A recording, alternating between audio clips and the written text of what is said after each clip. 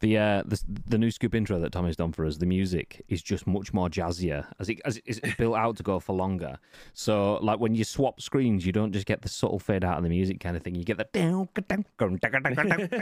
it sounds like someone's like full on just jazzing it up. Let's go, baby. But anyway, if you are listening to this, welcome in to the Scoop. Hi. My name is Graham. This is Bib. We are Ice Cream Uploads in true ice creamy fashion. This is the Scoop, the UK's #1 video game podcast, if we do say so ourselves. We are live on twitch.tv/Ice Cream Uploads, where we go live sometimes at 10 a.m. ish. Yeah, I'm supposed to say each and every single weekday at 10 a.m. ish, but we all know it's been a couple of months since we were holding that schedule down. But you know what? I'm not going to say anything. All I'm going to do is give you a little bit of a teaser for something that could be weeks and or months away. We are looking at a way to increase our content output on ICU. So you may get not just the 10 a.m. regular slot, but more. Possibly TBC, TBD, and all of the TB others in time going forward. So we may be bringing you more content from possibly even more people. We'll see. So do keep your eyes on us live on twitch.tv/Ice Cream Uploads. Nice. Anyway, we do go live. I'll just say it each and every single weekday at 10 a.m. ish on twitch.tv question mark on twitch.tv/Ice Cream Uploads for the Scoop, the UK's #1 video game podcast. As we do say so ourselves, we go live bringing you the biggest, the best, and the breaking stories from the world of video games, plus our thoughts and impressions. But it's not just about our thoughts and impressions. We want to hear your thoughts and impressions. Then your thoughts and impressions on our thoughts and impressions. That's kind of how the whole thing works. So if you're on the stream, please do feel free to get involved. And it's important that you do, because we may be live on Twitch, but the live stream is turned into a podcast, a video on YouTube, and an audio podcast on iTunes and Spotify and Amazon Music and Google Play. That is a lot of places where over 200,000 people have watched and listened and downloaded to our podcasts. Downloaded our podcasts. You know, all of the on-demand stuff. So please do feel free to get involved on behalf of those people that can't be with us right now, but do watch later on. Before we jump into the news, a few talking points. We held, obviously, the loot drop last week. We exported the list the week before, but we didn't get around to actually drawing it until last week.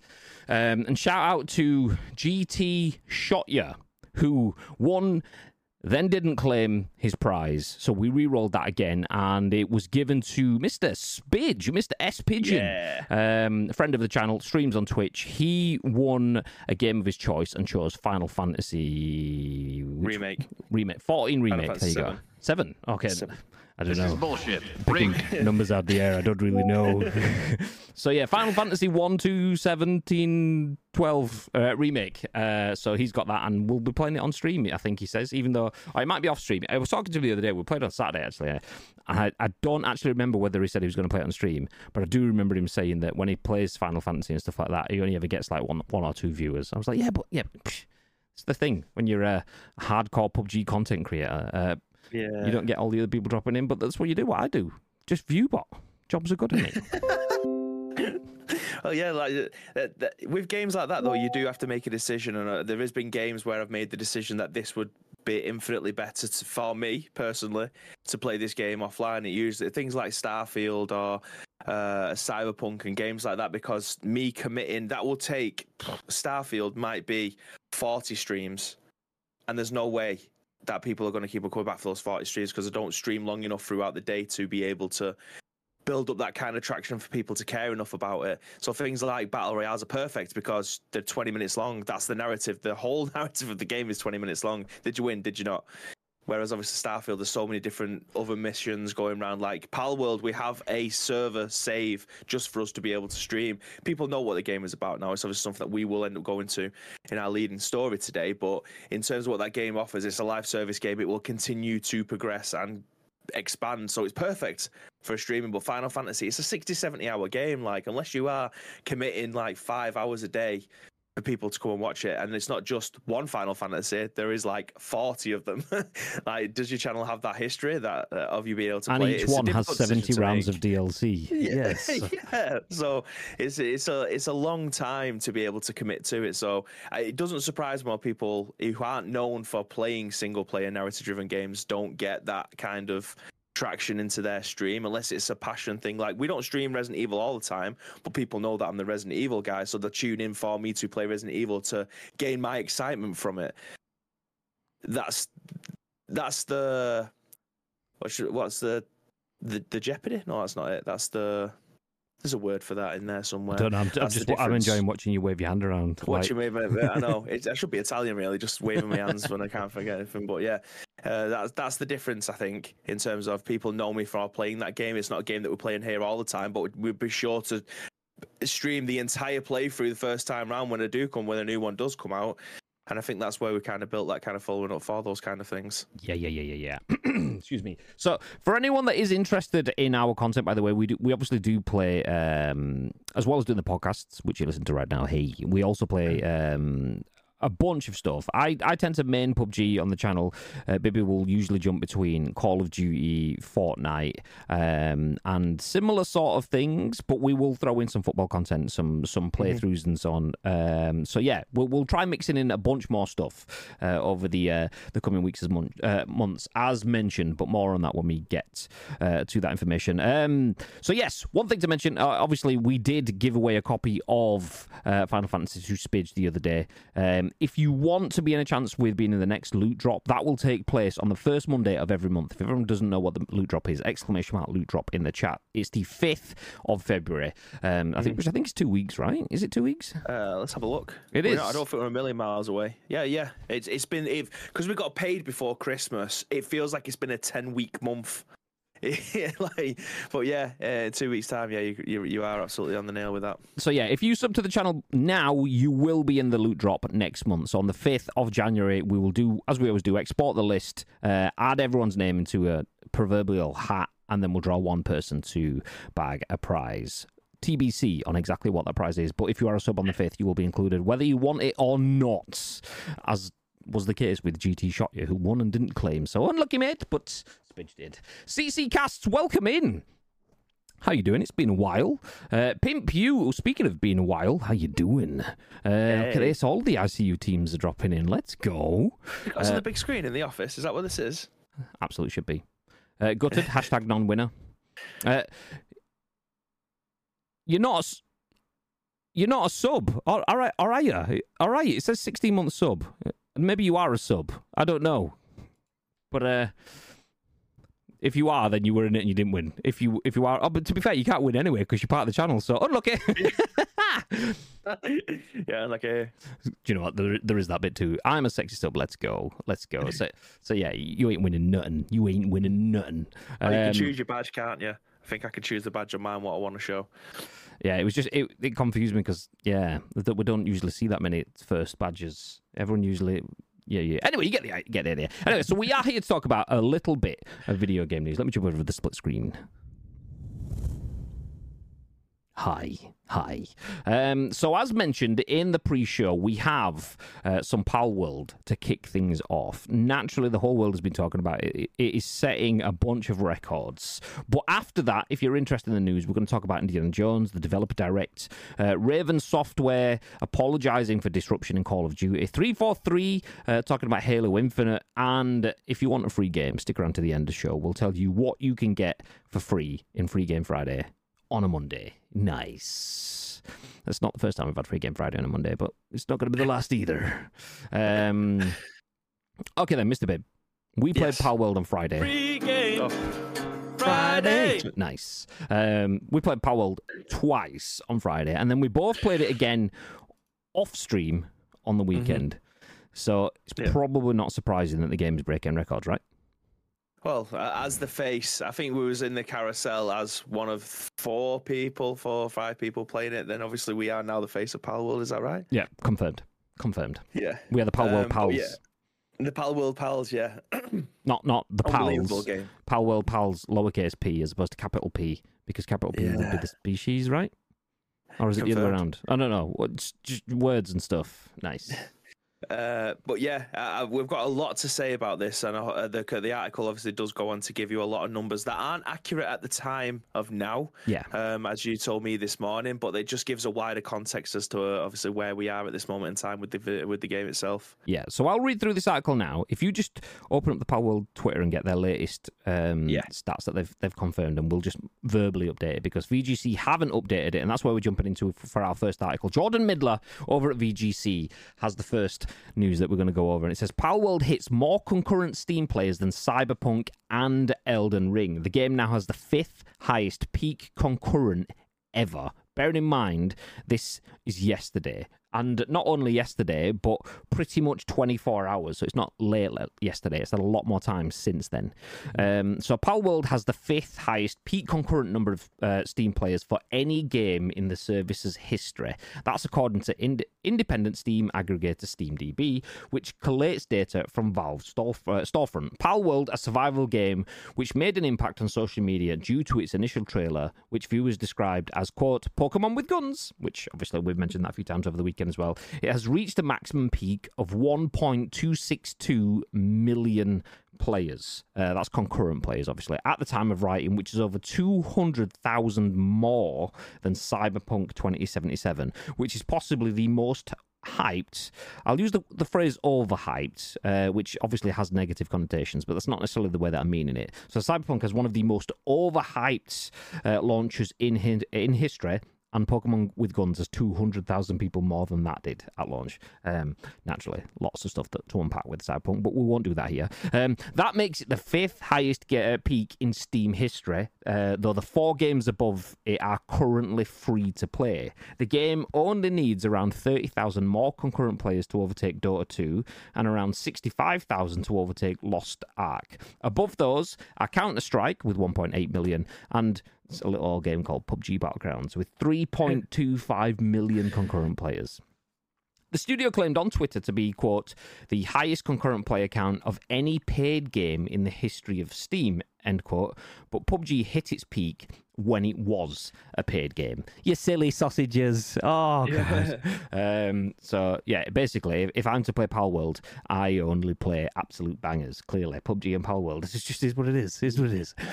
So there is an embedded tweet for Palworld. We'll come back to that if needs be. But Palworld was developed by Japanese studio Pocket Pair and released into early access on PC and Xbox on Friday. The game has immediately become a success. Its creator claims the game has sold over 4 million copies since release. You have a fact check on that, Bib?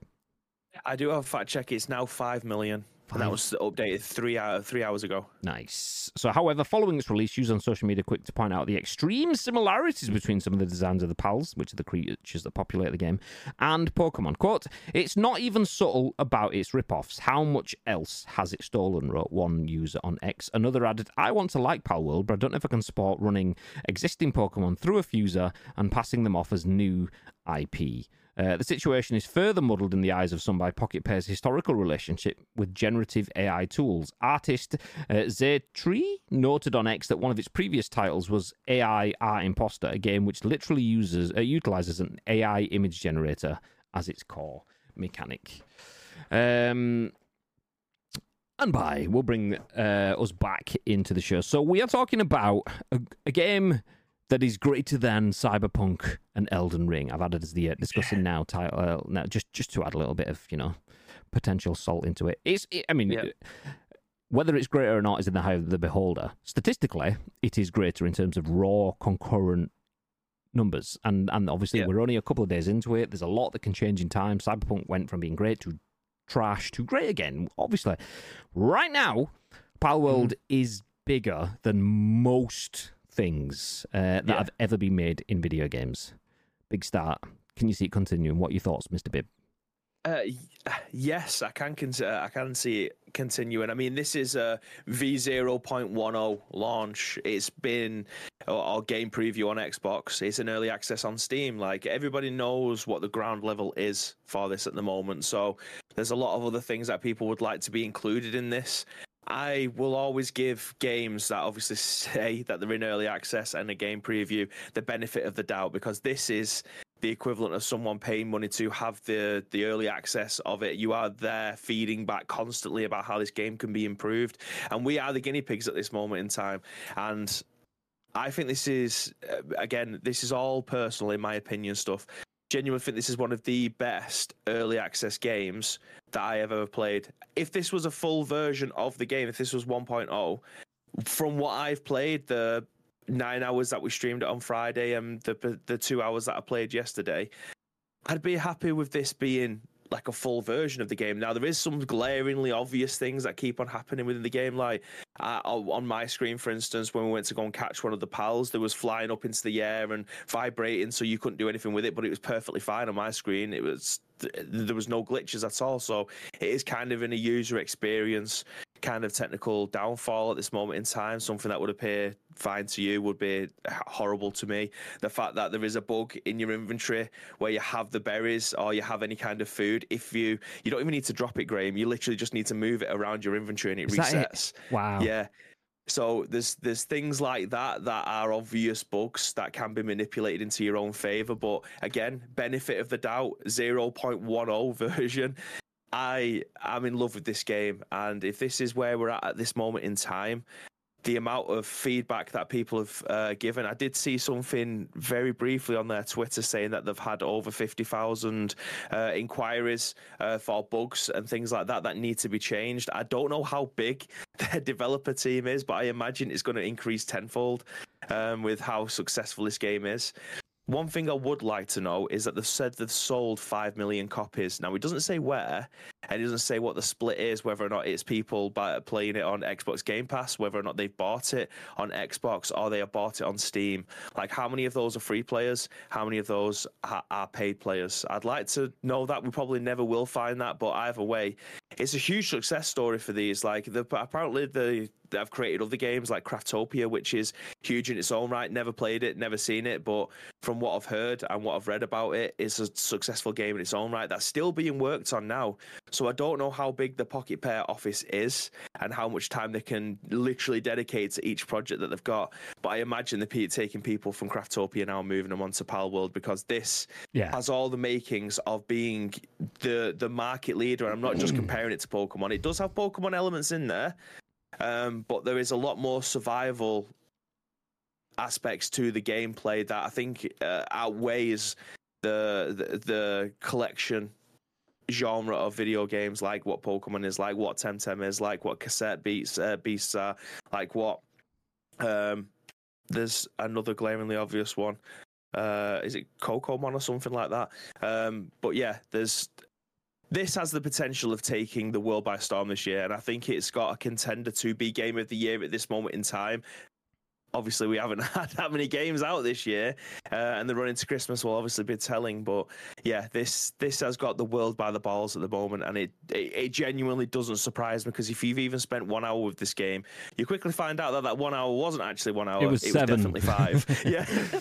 Yeah. No, I definitely believe the world has been crying out for a good, accessible, and that doesn't necessarily mean easy, but accessible survival game. Going back through fucking games that have come and gone, or games that have come and just limped on, so the likes of your Daisies and your Scums and fucking any other stuff. That Scum, I forgot about that. Yeah, so like people have been wanting some form of survival game to break through into the mainstream in a way that is accessible. Survival elements and that sandbox style is just something that appeals to the world. GTA's obviously got sandbox, completely different genre of game, but people want the ability to have a massive world and go out and do their own thing in it. And Pokemon, you kind of get to do that.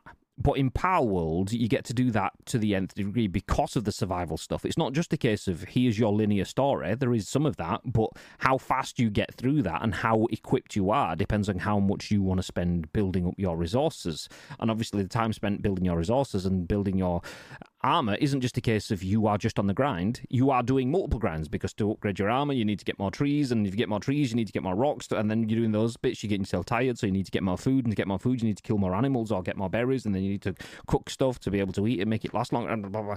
So the grind to get yourself better just grows and grows and grows. It's dominoes. You knock one, something else goes, and then something else goes, and then something else goes, and you end up having to, like, one domino opens up 4 paths, and each one of those 4 paths opens up another 4 paths. So the way that you can grow in this game just is kind of endless in that sort of sense, which that's where the beauty of it comes from me. The interesting thing for me is where we go from here, because you've either got 2 ways for me. Craftopia doubles down on, not Craftopia, Pocket Pair doubles down on its primary IP. Nobody played the AI game that's at the bottom of this list. Nobody's obviously me talking general. Some people clearly did. Craftopia, nobody played that. Obviously somebody did, but nobody mainstream-wise knew it. Everyone's now playing Palworld. So are they going to start shifting resources and team members over from AI if they're still working on that, from Craftopia if they're still working on this? Are they going to do the PUBG Bluehole thing, where Bluehole was a small team of devs that eventually built out to be the Crafton Game Union, Crafton Corporation kind of thing, some mega business that is basically built around one game? They're trying to diversify, but they are heavily based around one of the most successful games of all time. Do they do this? Or do they do what Mediatonic did? And they go, we've got one game, we are a tiny studio, we can't really do much, we are supported by the likes of Devolver Digital and stuff like that, but do you know what? Fuck it. Epic, can you buy us out, please? Because imagine if Epic bought this. That'll be... This game stinks of an Epic purchase, apart from the potential copyright stuff, but I'll come back to that in just a second, because it's cute, it's fun, it's family oriented. I mean, ish. You can murder people. It says things like "lucky bastard" and so on in the the UI and so on. But it's kind of family oriented. Not that Epic has to be that, but it helps. And it's built in Unreal Engine as well, so that's already an instant win for Epic there. Epic likes big brand crossovers, so Lego versus Minecraft. They're doing their own Minecraft thing with Lego. Do they take this and build it into the Lego stuff? Do they take it and copy to fight against not Fortnite, Pokemon? Because Nintendo clearly aren't going to sell Pokemon. That's this big old Game Freak owned company that's never going to be acquired. So do you just build your own and go with that? I could see them potentially being bought out. I can see them just going, do you know what? We've got all the money now. Yeah. We've paid for everything. We don't have to sell. I could see them going, we can do this, but I can also see them going, yeah, do you know what? We'll take the big old box of cash. Thank you very much. Because Nintendo are looking at us with a lawsuit, and we probably can't fight that, whereas Epic probably can. So yeah, you give us a bajillion quid, you keep this, we'll disappear off into the sunset. I think that's big potential. And if that happens, for me as Pocket Pair, I could see I would take the money, because where do you go from this? The issue that you have now as Palworld developers is, okay, this game's finished. It's not. It's only in early access. It's still got to come to PlayStation if that's going to be a thing that they do. It's still got to come out of early access and be sold to the world properly. But let's just say it's finished now. Okay, we've got a roadmap for this game, clearly, because it's in early access. We know when it's coming out of early access, and we know when it's going to be finished. What do you do then? Is it DLC and so on? Okay, that's fine. DLC is all part of your roadmap for this game. Do you make Palworld 2? Or do you have Palworld as this mega selling world that expands with expansion content? Because I feel like that's the thing. Nobody's ever had this before. Everyone has wanted Nintendo and Game Freak to give us the Pokemon game we all deserve, and people have been building in mods for 15 years. Just give us that one open world Pokemon game. Yeah. That's not on a console that has 5 meter draw distances, and we'll be good. And now twice we've had mainstream breakouts. We had Temtem first, and now Palworld has followed that. Obviously, Temtem not quite as mainstream as Palworld has got, but it was close. Yeah. Brilliant game as well. Yeah, phenomenal.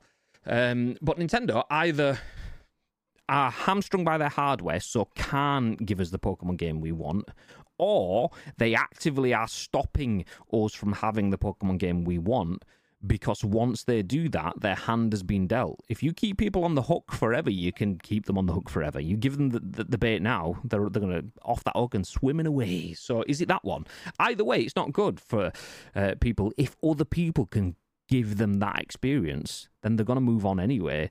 And we're there now. We're at this point where Palworld is doing the things that people have wanted from a Pokemon game since 1997. And do you know what? I'm all for that, because I've always wanted a realistic looking, over the shoulder, high visual fidelity Pokemon opportunity. And obviously we're not quite all of that. The visuals are a little bit, I'll use the words low rent. I don't mean it as disrespectful as that is. The visuals are a bit low rent compared to what you'd get in a different Unreal game like Fortnite and so on. We're speaking about this on the stream the other day. But it's in early access. The potential that this game can have with its growth. I mean, I've spent 10 to 15 hours in this game already, in a weekend, and done nothing. And enjoyed the fuck out of it. So not completed the tutorial yet. I don't know if you have yet, but I haven't. Nope. Yeah, amazing. It is really good. I've got one more point to make on Palworld as well, and I think it's not just down to the price of it, which at this moment in time, 10% off. There's no affiliation links with this. I'm literally just making a statement. Just going to jump in just quickly, because you mentioned 5 million sales. Where is that? Does that include Game Pass and stuff? I wonder if that's just Steam, because the 1 million concurrent players is on Steam alone. And if they're talking sales, you can't just do downloads and installs. That's misleading. So I'd be surprised if that's not just Steam sales, not including Game Pass success as well. Well, that's what got me onto this point, because I thought, do you know what? I'll actually have a look at how much it costs to buy, because I heard that it was going to be around £20 to £30, which I thought is unbelievable value for an early access game anyway of this magnitude. But the fact that it's £22 at this moment in time on the Steam store with 10% off, like, that's accessible for one, because it's such a cheap game. I don't think that the minimum specs for this game are through the roof, so mid-range PCs can play it as well. On top of that, with it being on Xbox, again, even more accessible if you have Game Pass, because I don't know if people have played this on Xbox One or One X. I know a lot of people have been playing it on the S and the Series X. So it could run like a bag of arse on the One and One X. I would like to know that if anyone has one of those and has played it on that. Can you run it on the One S? If you can, I'll install it on my One S. I'm pretty sure, like, once you've got it on a One, you can run it across all of them, right? So I will try it on my One S later on and see if that works. Yeah, because I'm playing it on my Series S and it runs like an absolute dream. I haven't installed it on my PC yet because I can't get Xbox Game Pass to work on my PC. It just won't install anymore. Don't understand why. But yeah, in terms of accessibility, it's unbelievable. The price is great and it's available. Not if you ask Wobbles. Again, that comes down. That shaped my early access game preview point, in that I understand that there is obviously millions of gamers out there that have some sort of visual difficulties when it comes to playing video games, or there might be that have full access to their arms and things. I understand that, and it would be great for 1.0 when it goes live to have those things. But again, this sounds really shitty, and as someone who has obviously raised a lot of money for special effects and things like that, when the game's getting off the ground to see whether or not it does have a future, I believe that they're probably going for the majority rather than the minority with this, which later on down the line, things like Starfield have all the accessible options on there. And I don't think that came out with launch. I think that's something that they did post-launch to be able to give more people the opportunity to be able to play it. So I hope that gets put in sooner rather than later. Maybe it's something that they end up putting in 0.20 or 0.30. But I understand that there is some frustration with this, that it's not accessible to everybody at this moment in time. But hopefully, fingers crossed, now that this is out there, they've had 5 million. People have put the money where the mouth is. It's definitely worth going back and going, right, okay, another one on the checklist. This might lead to 6 million sales or 7 million sales because we've now included more people into being able to play it again. Well, you can't please Very One. It says 12. Big fan of Very One. Bowser, thank you for the raid during that. I appreciate you very much. Everyone else dropping down the partner anniversary call out, whatever you want to call it, stuff in chat. I appreciate that. It is technically our partner anniversary. We kind of launched, we'll talk about this in the pre-show, we kind of launched the channel on the 21st of January. It's the 22nd today, but obviously 24-hour period kind of thing, a bajillion years ago. But we officially started streaming we actually started streaming in the November, but we did it as a soft thing. Anyway, not like that. Yeah. Sell down. God, these people and their grammar / spelling. Happy Viewbot anniversary. No, that only started at the end of November, that, mate. So a couple of months. Nice. Give us time. Yeah, I mean that's the thing though.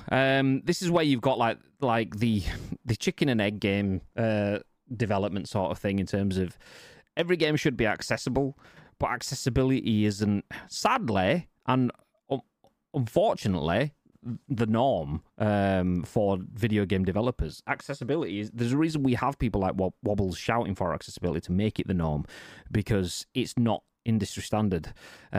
So this is having global and monumental success, but it's not made by a global and monumental developer. So that's where you often get those corners cut, which is a shame. But like Bibby says, 5 million sales is enough to open many, many doors, and hopefully one of those doors is accessibility going forward, so people can jump in. Can we get pink backlights for Bibby? If I turn my lights off in here, then you might have a better chance of seeing it. But it does actually rotate between pink and purple. But because it's so bright, you can't necessarily see it. Like if I turn this one off, I think you might be able to see it a little bit better. Yeah, there you go. There you go. See, nice. Can we get eyes for Bowser?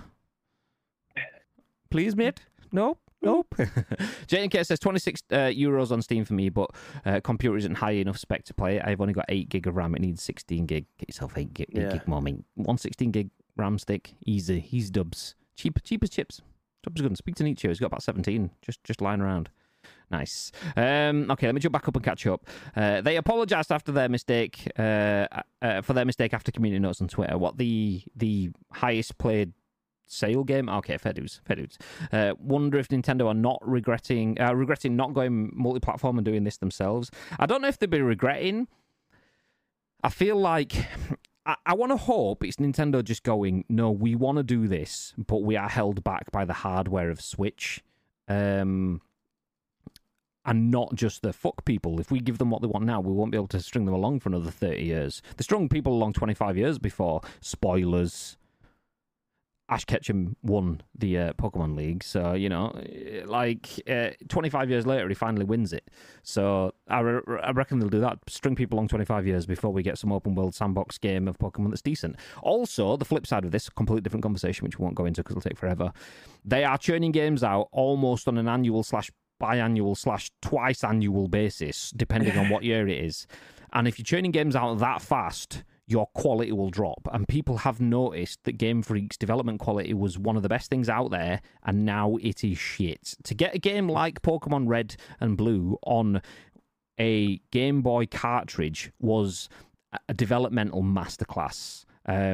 Now they are bringing out games that are subpar in terms of performance, and that's partially down to their team, partially down to the hardware, and I'm hoping that's why they've not done it. But I can't see Nintendo going, yeah, we'll put our fabled titles on other systems. I know Xbox has been talking about working with Nintendo, and there's rumours of Game Pass and stuff going between the two and so on. I can't see it myself, not Pokemon. But I could be wrong. I'm very open to the fact that I could be wrong. Any word on when it will be leaving early access? No. I mentioned this to our ads in the Discord this morning. He was like, do we know if it's coming to PlayStation or is it Xbox exclusive? He said, I've just seen that PlayStation don't do early access stuff.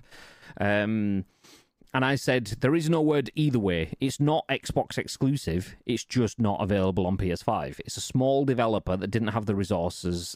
Xbox and PC go closer hand in hand, so it was an easy development process to go between the two. Plus, Game Pass probably made it an attractive option for them.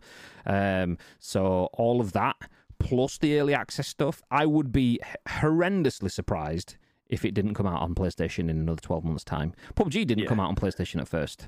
And that was similar sort of thing, early access stuff versus full launch and so on. So, yeah, I think it will come out on PlayStation. Just don't expect it any time right now. They're probably, at this point in time, building out a plans for recruiting PS5 developers, because that was the other thing that I'd seen mentioned. They don't have any developers that focus on PlayStation coding. They're building for Xbox and PC. They were building primarily mobile games, which mobile is not the right phrase, but games that would suit mobile devices / subscription services like Game Pass. So PlayStation wasn't their target audience. But now they're probably thinking, well, there's more players on PlayStation and Xbox, so we probably should throw it out there too, which would be business sense. I was violating one of my pals, says Tito. Okay, we'll move past that comment. We'll just leave it there. No, okay, according to Spiffy, I thought I was walking around. In another, she was stood still to me, but actually demolishing the house, so random bits would disappear around me. Oh, okay. Yeah, that's the thing where what you see versus what someone else sees, and bugs and glitches and stuff. I had a glitch where my pal spheres just wouldn't go down. So there's a mission to capture 30 pals. I did that super quick because I had 6 spheres, and it was just like... Six. But 3 went down. That's a lie. I had 6. It went down to 3, and then it stuck at 3 for like 15 until I picked up a random pal sphere on the floor, which changed my number down to 1. And I was like, fuck, I shouldn't have picked that up. I should have just been glitched here forever. Is it fun then? It's really fun. Really, really good. Wobble's ears just twitched. He doesn't think this is accessible. Yeah, exactly. The pals automating stuff really appeals to me. Cuts out the boring shit, but actually can be quite complex. Yeah, the fact that you can have a production line, you can have a berry farm growing, one to plant, one to water, and then one to pick the seeds and put them in the storage. Beautiful. Agreed. Pals working for you helps the game. The game reminds me of Fortnite Minecraft version though. Well, that's just the survival stuff. That's the bit that it should. I mean, the fact it reminds you of that is good. Is good because that's what it should be going for, rather than just emulating Pokemon. Pokenite. There you go. That's the one. And now we catch up to the raid. Welcome in everyone from Bowser's Raid. How you doing? We are talking about Palworld, but we do have a few more stories which we'll start jumping forward now as we catch up here. Very one. Hi 12. Go home 12. You're drunk.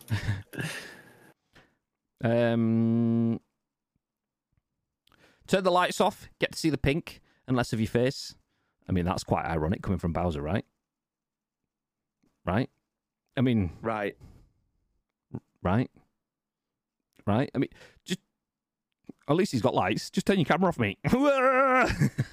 So work PC I have. That's fine. Just tell work it's chugging and you need more RAM. Quick raid and rum. Enjoy your stream. Love you. So that's it. He comes in, throws out some really bad shade, and then leaves. Ironically, it was shade about lights. God damn. Thank you, mate. I should have known you'd start earlier than 2 p.m. when I go to the doctor's. I mean, I should have known. Go back 6 months and you show me a time when we started the scoop at 2 p.m. and you won't because we have meetings at 2 p.m. on a Monday. So, fuck you. That's your problem, not mine. Okay, next up. We will jump from an Xbox exclusive. Ish. It's not an Xbox exclusive. Oop, took the wrong thing down. It's a game that's available exclusively on Xbox right now, but isn't exclusive. But this one will be. Nice. Matt Wales, Eurogamer, has this. It says Indiana Jones in 2024. And everything announced in Xbox's Developer Direct. Hellblade 2 in May and more. Okay, here's the article. Microsoft's January Xbox Developer Direct has been and gone. Did anyone watch this last week? I know Tito was talking about it in the Discord. Did anyone watch it? I didn't watch it, but I did watch the Indiana Jones trailer. Anyway, it's been and gone, bringing first looks and long-awaited releases for some of the company's most highly anticipated titles. Machine Games' Indiana Jones and the Great Circle was the biggie, of course, showcasing first gameplay and featuring confirmation of a 2024 release. But there was more besides, with Senua's Saga, Hellblade 2, Avowed, and Oxide Games' Ara, History Untold, all putting in an appearance. Senua's Saga Hellblade 2 looks badass, by the way. And if you missed the showcase, which included a surprise visit from Square Enix to offer another look at this year's Visions of Mana, you'll find a brisk roundup below. So Obsidian shows off more Avowed, and it's launching this autumn. We've known Obsidian Entertainment's Avowed was aiming for a 2024 release for a while, but the studio has now narrowed that launch window down a little further, announcing the Xbox Series X S, and PC players will be able to get their hands on the first-person fantasy RPG this autumn. That bit of news was accompanied by a fresh look at the whole thing in tonight's Developer Direct, with Obsidian showcasing combats, quests, and environments. The studio says players can look forward to, quote, moral nuance and grey areas, end quote, in this particular slice of fantasy action, and you can read everything announced about Avowed here. There's a link, obviously, in the article. Senua's Saga Hellblade 2 gets a May release date. Ninja Theory's Senua's Saga Hellblade was a wonderful surprise when it launched back in 2017, and its long-awaited follow-up, first announced at the 2019 Game Awards, now has a release date arriving for Xbox Series X, S, and PC on the 21st of May this year. For the second outing, Senua is on the trail of the Vikings who've enslaved her people in Iceland, and Ninja Theory is promising reworked combat and more in this eagerly awaited sequel, with more Hellblade 2 details here on Eurogamer. Square Enix's Visions of Mana arrives this summer. Following Visions of Mana's official announcement, unveiling in December, Square Enix popped up during tonight's Xbox Developer Direct to talk a little bit more about the game, which marks the first entry in the long-running action RPG series to launch for Xbox. I'm going to stop reading all of the articles and just give you the first summary bit on it then. Next up, Ara History Untold's historical grand strategy coming to PC this autumn. Oxide Games, which was founded in 2013 by former Firaxis team members, announced it was teaming up with Xbox Game Studios to bring Ara History Untold to PC back in 2022. And the developer took the opportunity of tonight's showcase to reveal a little more about its intriguing historical grand strategy game. And then Machine Games, Indiana Jones, and The Great Circle gets a name and confirmed for the 2024 release. It's been a long old wait, but Machine Games' Indiana Jones project has finally had its big reveal. It's called Indiana Jones and the Great Circle and is set between Raiders of the Lost Ark and The Last Crusade. Perhaps the most surprising bit of news, though, is that the bulk of the adventure will unfold in first person, with players seeing the action through Indy's eyes, although traversal and cutscenes will feature a convincing Harrison Ford in third person. Is this the last bit? Yeah, okay, we'll wrap it up with this then. It looks fantastic, and better yet, isn't too far away. Microsoft has confirmed that it'll be launching later this year, and you'll find more detail on Machine Games Indiana Jones right here on Eurogamer. Shout out to Matt Wales and the team at Eurogamer for the big old article. To recap, Avowed, Senua's Saga Hellblade 2, Visions of Mana, Ara History Untold, and Indiana Jones and the Great Circle, all confirmed in the Xbox Developer Direct last week. What are your thoughts, Mr. Bibb? Yeah, so I didn't actually watch it at the time. Obviously, I've gone back and I've seen what was being released on there, and I think this was a nice little showcase. Like, Ara History Untold, RTS aren't my bag, really. But that does look like a really nice game to be able to play. Visions of Mana, again, isn't my type of game, really. It looks like fun, but Hellblade looks absolutely gorgeous. Like, the first Hellblade game I never played it, but visually absolutely stunning. And this one looks more of the same. The refined controls and stuff. I can already imagine what the controls were like on that compared to what they are now. Obviously, 2017 wasn't a million years away, but the evolution of how we play video games on a yearly basis and the control schemes that we've come accustomed to just make life a little bit easier. Like, you can't go back and play most PS2 games now, first-person shooters, third-person games, and them have the control schemes that we're just used to now. Modernization of the way that we play video games now compared to then, completely different.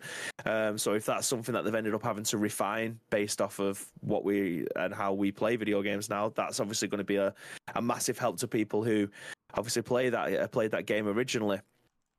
I'd be very surprised, actually. I've just thought of this now, that they might end up remastering Hellblade 1 if they haven't already done that, to try and make the controls a little bit more modern.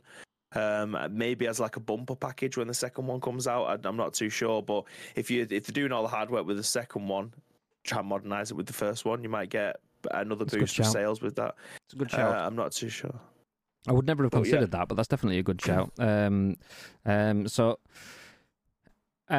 I've not played Hellblade. I've never really looked at it, to be fair. It just sounded like that's a Bibby game, not a Graham game, so I kind of didn't look in its direction. But then we've seen, obviously, a lot of content for Senua's Saga, or is it Senua's Sacrifice? I always forget which one's which. Let me have a look. Roll it back up. Back. Senua Saga. There we go. So I've never really looked at it until we started to get the content splurge over the last few events. Like Summer Games Fests and Game Awards and things like that often don't have a lot of content in them. They try to make you think they do, but it's often it's not. When I say that, I mean there's a lot of content, but there's not necessarily a lot of content for you, which is not a bad thing. There is a content for everyone. So there'll be a bunch of indie stuff, there'll be some alternative indie stuff, there'll be some mainstream, there'll be point and click stuff. There's bits for everyone, which is a good thing. But if you break it down to what they're talking to you, often there's not a lot for you. There is a bit for everyone. Whereas obviously we're used to big conferences at the E3s and so, giving a lot to everyone. And we don't really have that. So Senua Saga's kind of been filling that gap. And for one game to do that on a developer level at like the Unreal showcases and at the State of Unreal, I think it was in March last year. We'll probably do another one of those soon.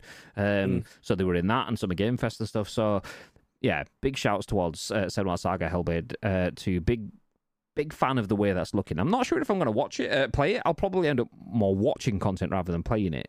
But it has my attention. But the Indiana Jones one naturally pulled me in. That's the only bit of it I've seen. Video Monster says, if they write Indiana Jones as strongly as they did with the movies past Crystal Skull, I'm not interested. Past Crystal Skull? I don't know what this Crystal Skull is. Is that Indiana Jones? No, that's definitely not. It doesn't sound like an Indiana Jones film. Like, I'm trying to think. There's only 3 Indiana Jones films that have ever been made. Oh, right, I see where you're going with this. Yeah, there we go. Raiders of the Lost Ark, Temple of Doom, Last Crusade. A Crystal Skull just sounds like someone would be ripping it off and tarnishing a dynasty. Like if I was going to just pick 3 words out of the air for another film that I'd make if I was going to tarnish an Indiana Jones dynasty, I'd probably go Dial of Destiny. I don't know, Indiana Jones and Dial of Destiny or something like that. If I wanted to make films that weren't Indiana Jones films but could use the name, I'd probably do that. Yeah. Big fan of Indiana Jones. I actually didn't mind Dial of Destiny. Crystal Skull, Kingdom of the Crystal Skull can get in the bin. Tragic. Forget young Indiana Jones. That was better than any of the recent ones. Yeah, and also not great, but yeah, definitely still. Yeah, same. But yes, Xbox's Developer Direct took place last week. To give you a quick recap once again, it opened up with Obsidian showing off Avowed. We got to see more Senua Saga Hellblade 2, Square Enix's Visions of Mana, which is coming this summer. Got some more content. Ara History Untold was shown, and Machine Games Indiana Jones and the Great Circle had its name and approximate window confirmed. All in all, not a bad year for Xbox. I know obviously we don't have anything from PlayStation yet, although there are rumours that we will get a PlayStation State of Play next month, potentially a Nintendo Direct too. The fact that Xbox are out of the gate first and we have an Indiana Jones game which is going to be on bus stops, on front page advertising on all the news websites. It's going to be, you're going to get Twitch pop-ups and all the rest. It's going to be everywhere, is that. But then we get Ara History Untold, completely different style of game. Square Enix's Visions of Mana, completely different style of game. Hellblade 2, completely different style of game. And Avowed.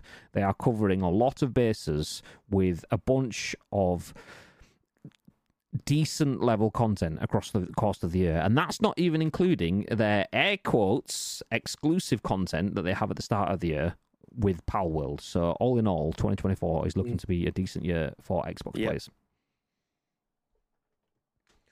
Nice. Okay, we're moving ahead.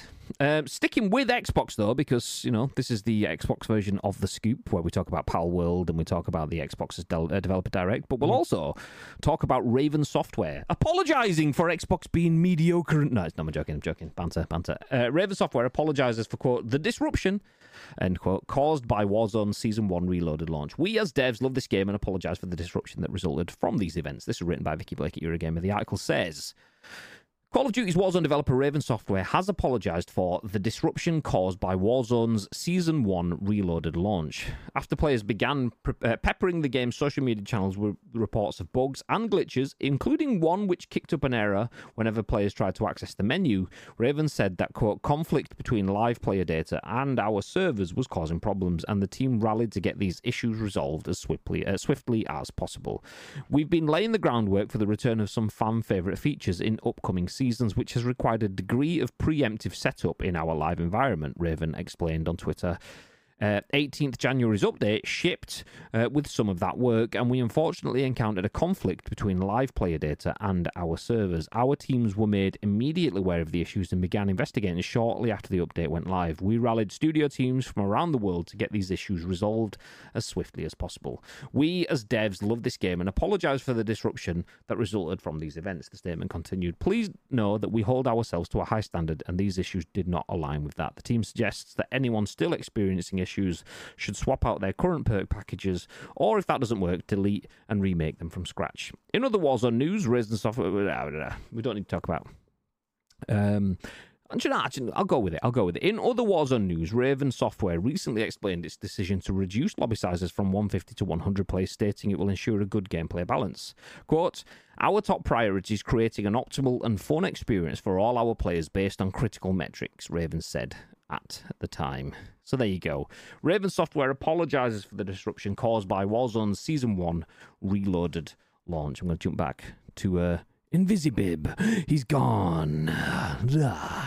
But yeah, Call of Duty had some issues, and they fixed it. It's kind of a non-story, although some of the issues were very, very prevalent. So in that sense, it has to be a story. There's no avoiding a story that has this much impact. But all in all, it was a developer that's trying to make something future-proof to add future content in, has basically just balked a little bit of something now. It's not the first, it's not the last, and we probably shouldn't be surprised to see games that are in a live environment having live mistakes. It is just the nature of the beast. When you can impact a live world, and all it will take is one digit in a string of code to put things out, as we've seen in the past.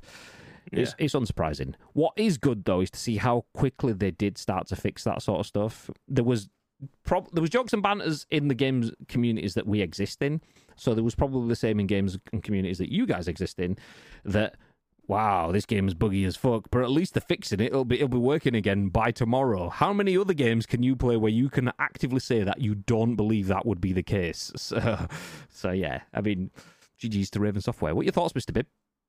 Yeah, it is one of those situations where, like you say, a small line, a small string of text, or a strong string of code could end up having a massive impact. And this is probably one of the biggest balks that I've seen in my, it could be an echo chamber again. It's the amount of people that I follow on Twitter, and they all play various games and stuff. But this one seemed to have quite a detrimental effect on how people was playing the game. Literally, there was just not playing it. There was doing other things instead of playing other things when Warzone was their main game. It was quite a ball drop moment, but you'd expect that in a live environment. But I genuinely think this is one of the biggest drops that they've unfortunately gone through with this patch release. But it all seems to have sorted itself out, and they've obviously come out and they've apologised for making the game pretty much unplayable for the amount of time that it was out of live for without the patch being updated from it. I haven't played the beginning of this season yet, so I can't comment myself, but in the circle of friends that I have that main this game, or streamers that I follow, they've not been able to, or they wasn't able to play the game for a prolonged period of time because of the effects of this patch that went out. So it seems that they've all got it under control now, but like I say, in a live service game in that environment, these things are going to happen. With Call of Duty, I do think it's actually few and far between when they have massive gameplay bugs like this, but unfortunately it's happened to them. But they've kind of taken it under the belt and got on with it and sorted it out pretty quickly for a game of this magnitude. I always find it funny though when people go, yeah, but a game developer of your size and scale making games of your size and scale shouldn't be happening. And it's like, no, it shouldn't. But sometimes you have to make a mistake to know to avoid it in the future. That's the nature of mistakes. It's not a take is a mistake, kind of thing. People, if they knew that was going to be a problem, they would have fixed that. They were trying to bring something new into it. And yeah, you can argue about live environments versus whatever. But as a person that's worked in forms of testing in multiple different industries, a testing environment versus a live environment is never the same. Never. You can get it as close as you can make it, but there's always something different. So I will piss and moan about shit like this, but if it gets fixed, then my anger quickly dissipates. Okay, fair dues. Shout outs to Chappers and Sheep, who wishes happy partner anniversary. Thank you, gentlemen. I appreciate it very much. But, and this is where me shitting where I eat kind of thing, there is issues in PUBG that has been there for 3 patches now. If you skin a vehicle in PUBG with one of these special skins that you had to spend £1 million on or play the game for 1 million hours to get, you can't shoot your gun. You can't change your gun. You are stuck with a gun that you can't change, shoot, or ADS on until you jump into the driver's seat and jump back out again. That's been there for 3 patches. 3, 4, 5 months-ish, and they've not fixed that sort of stuff. And I genuinely don't believe that they know that because it's for PlayStation users and so on. So I don't believe they have enough intel from their user base, or they're reading enough intel from their user base to see that sort of stuff. That would have been fixed already on Call of Duty, because I know that even as we aren't global content Call of Duty creators, we are small partners in the UK that work with Activision on some bits here and there. I know that there is an escalation line for me to pass that on for it to be looked at. So when it comes to anything like this, yes, they did balls it up and people couldn't play it for a chunk of time, which is bad form. But that also affects them, so they probably wouldn't really want to do that themselves, and they fixed it quick. So, fair dues, we move. That's it. Let's go. Move on. So, a GG's. You can tell how bad the indie films got when Crystal Skull is behind the TV movie knockoff. The Librarian quest for the Spear is beating on Rotten Tomatoes 57. Okay, thanks, David. Yeah. Okay, we're moving ahead. Next story. So that was obviously us talking Call of Duty. For now, we're going to talk Halo. So from one Xbox shooter to another, 343 says Halo Infinite is done with seasons as it shifts approach. Andy Robinson at VGC has this article. The game will continue to be supported, but 343 is also working on new projects. Halo Infinite Season 5, released last October, will be the game's last. Developer 343 has confirmed it. Instead, the studio is shifting its approach to an operations model starting on January 30th, in which it will offer 20 tiers of free unlockable rewards every 4 to 6 weeks. Halo Infinite's next free update, Operation Spirit of Fire, will add new customization options, a new map, Forge additions, and more on January the 30th. The move away from larger long-running seasons represents a significant change for Infinite. Speaking during a live stream on Friday, 343 senior community manager John Junishek emphasized that the company would continue to support Infinite in 2024. However, he confirmed that the studio is also working on new projects alongside the shooter. Quote, "We're making a shift in how we're approaching Infinite going forward," he said. For Master Chief Collection players, this is probably going to sound very familiar. The gist of it is we're no longer referring to seasons. We're shifting it away from seasons. He later added, "For us here at the studio, it's going to be an exciting year for Halo. We have a dedicated team working on supporting Halo Infinite and continuing to deliver going forward. But also, yes, we have additional teams that are accelerating towards the future on brand new projects. There are a lot of things cooking here." End quote. Speaking last summer, Xbox's then studio boss Matt Booty suggested that 343, sorry to get that in there, Industries would continue to work on the Halo series going forwards, but that other studios may get involved in their department. When asked if this is potentially meant Activision's Call of Duty team could work on the game, Booty didn't rule it out, but also stated that it wouldn't be mandated by Xbox management. Quote, "If something like that were to happen, it would have to come from the studios," Booty explained. "It's unlikely that we would come in and dictate that from the top." 343 was hit with the signal. Do you know what? Actually, I'm going to hit that. I was going to leave it, but it's significant. 343 was hit with a significant number of layoffs last year as part of a wider swathe of Microsoft cuts, which saw around 10,000 of its 220,000-person workforce being laid off. Texas-based studio Certain Affinity, which has collaborated on series such as Halo, Call of Duty, Left 4 Dead, and Doom, also announced that last year it had taken on additional development duties on Halo Infinite. Apologies if you can hear Milo being a little dickhead in the background, barking away. It's windy outside, and he thinks that we're being attacked all the time because things move in the garden. So, yes. 343 says Halo is done with seasons as it shifts its approach. That's quite a big change for a game that promised and arguably under-delivered. I mean, don't get me wrong, it's a great game. We've done an event in Blackpool tied with Europa Halo, we being Jelly Media, who is obviously Ice Cream Uploads. So this game has a lot to offer to a passionate community, but the landing hasn't been stuck repeatedly. Is shifting away from a seasonal approach to just bringing content in new formats as and when they're ready and so on.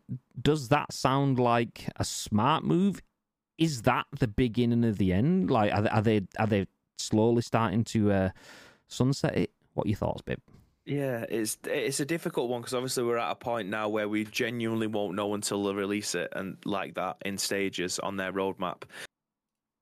I feel like anything has got to be better than how they launched the game. Having like a season that lasted for 6 months, I think it was ridiculous. Like, just get rid of that, the season approach, and just say the next update will be in 6 months, rather than having that. They wanted to try and shoehorn a battle pass element in. That's obviously where that ended up coming from.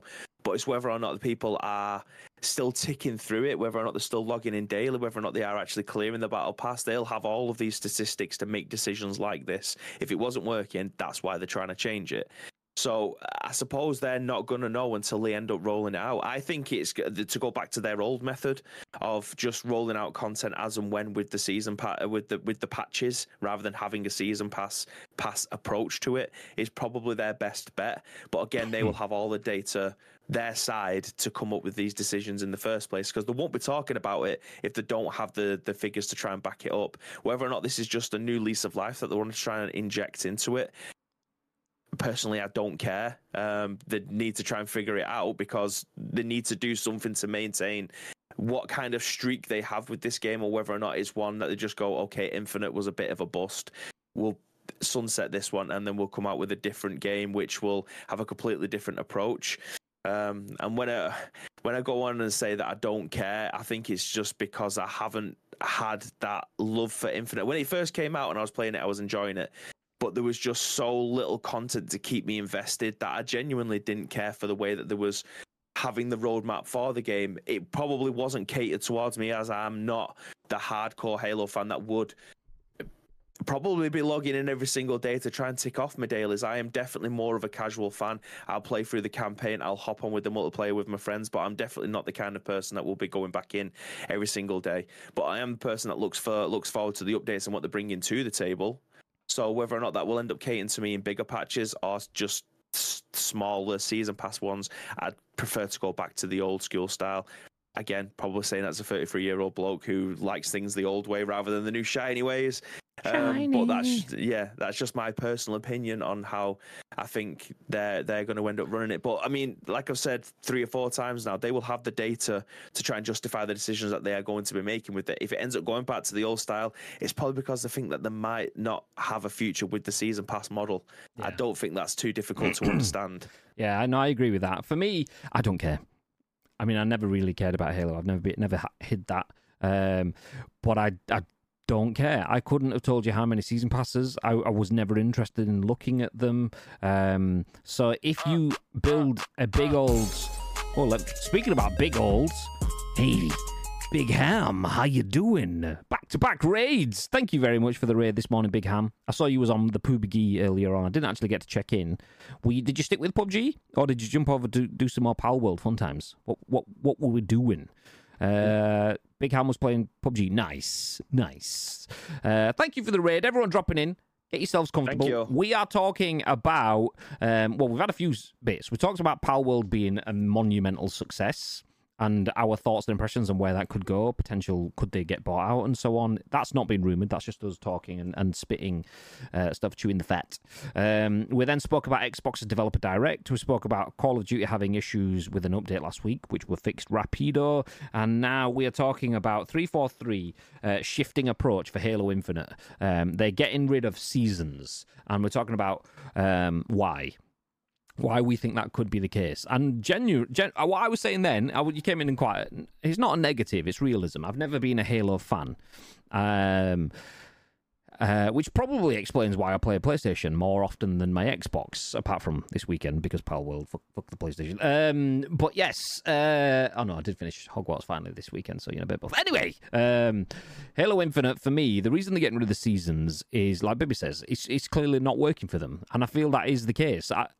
I know a lot of people in and around the Halo sphere that don't talk to me about Halo, or don't talk about Halo and don't play Halo. So why would you spend a lot of time launching a massive season that will go for months if it's dead within 2 weeks? Because you then have to stick out your 6, 12, 18, whatever weeks of dead content. So going to a smaller thing allows you to be more agile and see what works and what doesn't work, but also means that it is easier to sunset a brand if necessary. If you make updates every 4 to 6 weeks or whatever they said that they were going to, 20 tiers of free unlockable rewards every 4 to 6 weeks. If that starts working, okay, nice. We'll have actionable intel in 4 to 6 weeks' time, and again and again. That's actionable intel 12 times over the course of a year if you're coming out every 4 weeks ish. Nice, wonderful. You can make all sorts of changes for the better of your community there, rather than holding them down to a season pass that just might turn people off, and then they've got to sit through it for 12 to 18 weeks. So, yeah, big fan. Also, you can compartmentalize that. A smaller team working on a smaller update whilst you free up other members of your team to work on the next iteration. I would do that. Halo Infinite was supposed to be the next iteration of Halo. Nobody really cared beyond the Master Chief Collection and so on. And I'm saying that knowing full well that there is a massive fan base, a passionate fan base that is dedicated to Halo. I have seen it. I've seen it in person. I've dealt with it online. You can't fault the Halo fan base, but the games just haven't been there for the fans recently. And Halo Infinite was supposed to be that. For me, I would respectfully keep this going whilst respectfully getting its replacement engineered. But it's going to be, 3-5 years? I mean, the game's already been out for nearly 2, so realistically, you could have been a good chunk into that. Admittedly, they're probably not. They're probably starting the groundwork, the serious groundwork on Halo Infinite 2. I know that's probably not what it's going to be called, because, ironically, Infinite didn't last forever. God damn. So I would go, okay, we tried. There was some good stuff in it. They managed, and it was very, very, very well received, launching the multiplayer and some of the single-player campaign and so on. They managed to keep the old-school vibe whilst working with new-school mechanics. That's the hard part. They did that, but then all of their content, all of their release program, because they were trying to shoehorn battle passes and stuff into it rather than just making content for the players, they were making content for modern gaming environments. Forget the environment, make the environment work for your game. That's what best games do. They don't play to a payment style or specific audiences. You make your game, your vision, a reality. And then if it's good, people will play it. They didn't do that. I would say, okay, we'll just keep this rolling and we'll make the next one. That's where I would go for this. And I feel that's what a brand as big and as successful as Halo deserves. I mean, it's clearly successful. I've got fucking Master Chief's face sat here behind me. Is that? I don't even like Halo, but I know what Master Chief is and wanted the helmet. So, yeah. Halo Infinite was supposed to be my onboarding into the Halo world. Me and Bibby were supposed to be playing through the co-op campaign. The fact that didn't come out until fucking 19 years after the first part of the game came out was just, I'm not bothered anymore. Thank you, mate, but no. So, yes. 343 says Halo Infinite is done with seasons. It's shifting approach. There's conversations about other development studios and stuff around there. For me, obviously, if you've got your own impressions, welcome to them. Feel free to share. For me, my impression is days are numbered and they are moving ahead. I would do the same. It's been 2 years. Nobody cares. Which is a shame. What was it? It was about 3 months into the game and it had dropped out of the top 10 most played on Xbox whilst Apex Legends was still up there. And obviously, it's not the same game, but very visual, very similar visually, a lot of similar mechanics and so on. So if there's any game out there that has a season pass mechanic that you can compare it to, that's probably the closest, and that was in the top 5 most played games on Xbox. So Xbox players are playing Apex Legends as Halo instead of Halo as Halo. God damn. So yeah, just put it in the bin nicely, respectfully, and move ahead. Nice. Also didn't help that Cyberpunk, which came out, was crap. their TV program nailed it. So people wanted to play Cyberpunk. The Halo series on Paramount Plus was bang average and mediocre from what I heard. We watched 2 episodes and we're falling asleep, and I've not watched the rest of it since. Well, they've had season 2 commissioned recently, haven't they? So it must have tickled a lot of people's pickle. I feel like possibly, but also, what else is on Paramount Plus? It's kind of like it's the only thing we've got. We have to go with it. I genuinely hope they do something good with it, because it felt like, and I'm going to say this to piss off David, but not intending to piss off David. It felt like Star Trek Deep Space Nine, like, great series. If you're interested in Star Trek, job's good one. But as with all Star Trek stuff, that was made in the days of, we need 75 episodes in a season. Probably not 75, but we'll go with that number anyway. It's probably more like 25. But, okay, 16 of them is what you need. The others are just to fill up your fucking schedule. So you get some shitty stuff. And episode 1 of Halo felt like that. And I was like, my God, this is boring. Whereas yesterday, we watched through all 8 episodes of Reacher, Season 2, on Prime, which is definitely worth a watch, by the way, just because that is one fucking gorgeous man. But even still, the series is fucking great. So yeah, fill your boots. Speaking of gorgeous man, speaking of gorgeous man, what's he called? Alan Rich's son, Jack Reacher. If you've seen Fast X, he's in that, and he looks weird because they've over Hollywoodized his makeup. He almost looks like the gold people from the end of Guardians of the Galaxy and stuff like that. Yeah. But Jack Reacher, absolute unit, just looks like a normal guy. Yeah. Definitely recommend a watch. Tell you what, also I'd recommend helping yourself to some free games while you can, because it's Free Game Friday. Okay, we're going to finish things up with our last news article of the day. This was written, as always, by Morgan Park at PC Gamer, with contributions from Lincoln Carpenter, and there's usually a few other people involved across the course of the year as well. But this was updated 4 days ago, so you don't have long left. But the Epic Game Store that is free right now until the 25th of January is Love. Nice. So this week on the Epic Store, a retro 2D platformer, but more retro than the other retro 2D platformers. Whoa. Love brings an extreme minimalist aesthetic to its precision platforming, alongside remix stages and tools for making and sharing custom levels. So if you want a retro platformer that's more retro than other retro platformers, then Love is the one for you. It's free right now on the Epic Games Store. Obviously, you can download the launcher on PC, or you can just redeem it within browser. Feel free to use code ICU when redeeming it. Not that it helps to us financially, but I believe it does some algorithmic stuff for us as well. Same with any Epic Games Store purchase. #ad. Be that Rocket League, Hollow Bucks, or whatever they were called in Rocket League, and your V-Bucks in Fortnite and stuff. Yeah, good I see you. Let's go, baby. But that's it. Quick recap then. Palworld smashing it. Indiana Jones, Badass, was announced in Developer Direct last week, as well as a bunch of other things. Call of Duty had issues, which have now been fixed. Halo has issues, which they're just giving up on. And the Epic Game Store continues to give free games each and every single week. Nice. For now, though, we are going to disappear. Please do feel free to stick around. We're going to drop a raid on one of our friends. We were talking about Nacho. He was live playing some Palworld, so maybe we'll drop in and see how he's diddling after this. But before any of that happens, yes, we have a week of content, Mr. Bibb. What is there else you'd like to add? Yeah, again, thank you very much for joining us for today's episode of The Scoop. If you want to help shape any of the remaining shows this week, there is 2 ways you can do so. First of all, find us on social media. It is at Ice Cream Uploads across all major social media platforms, or alternatively get involved with our Discord. If you watch this on any of our on-demand services, go into the description below. All the links that you require will be listed there, but all we need from you is a URL plus your thoughts and opinions. We will then give you our thoughts and opinions on the very next show, which will be at what time this week, Mr. Graham Day?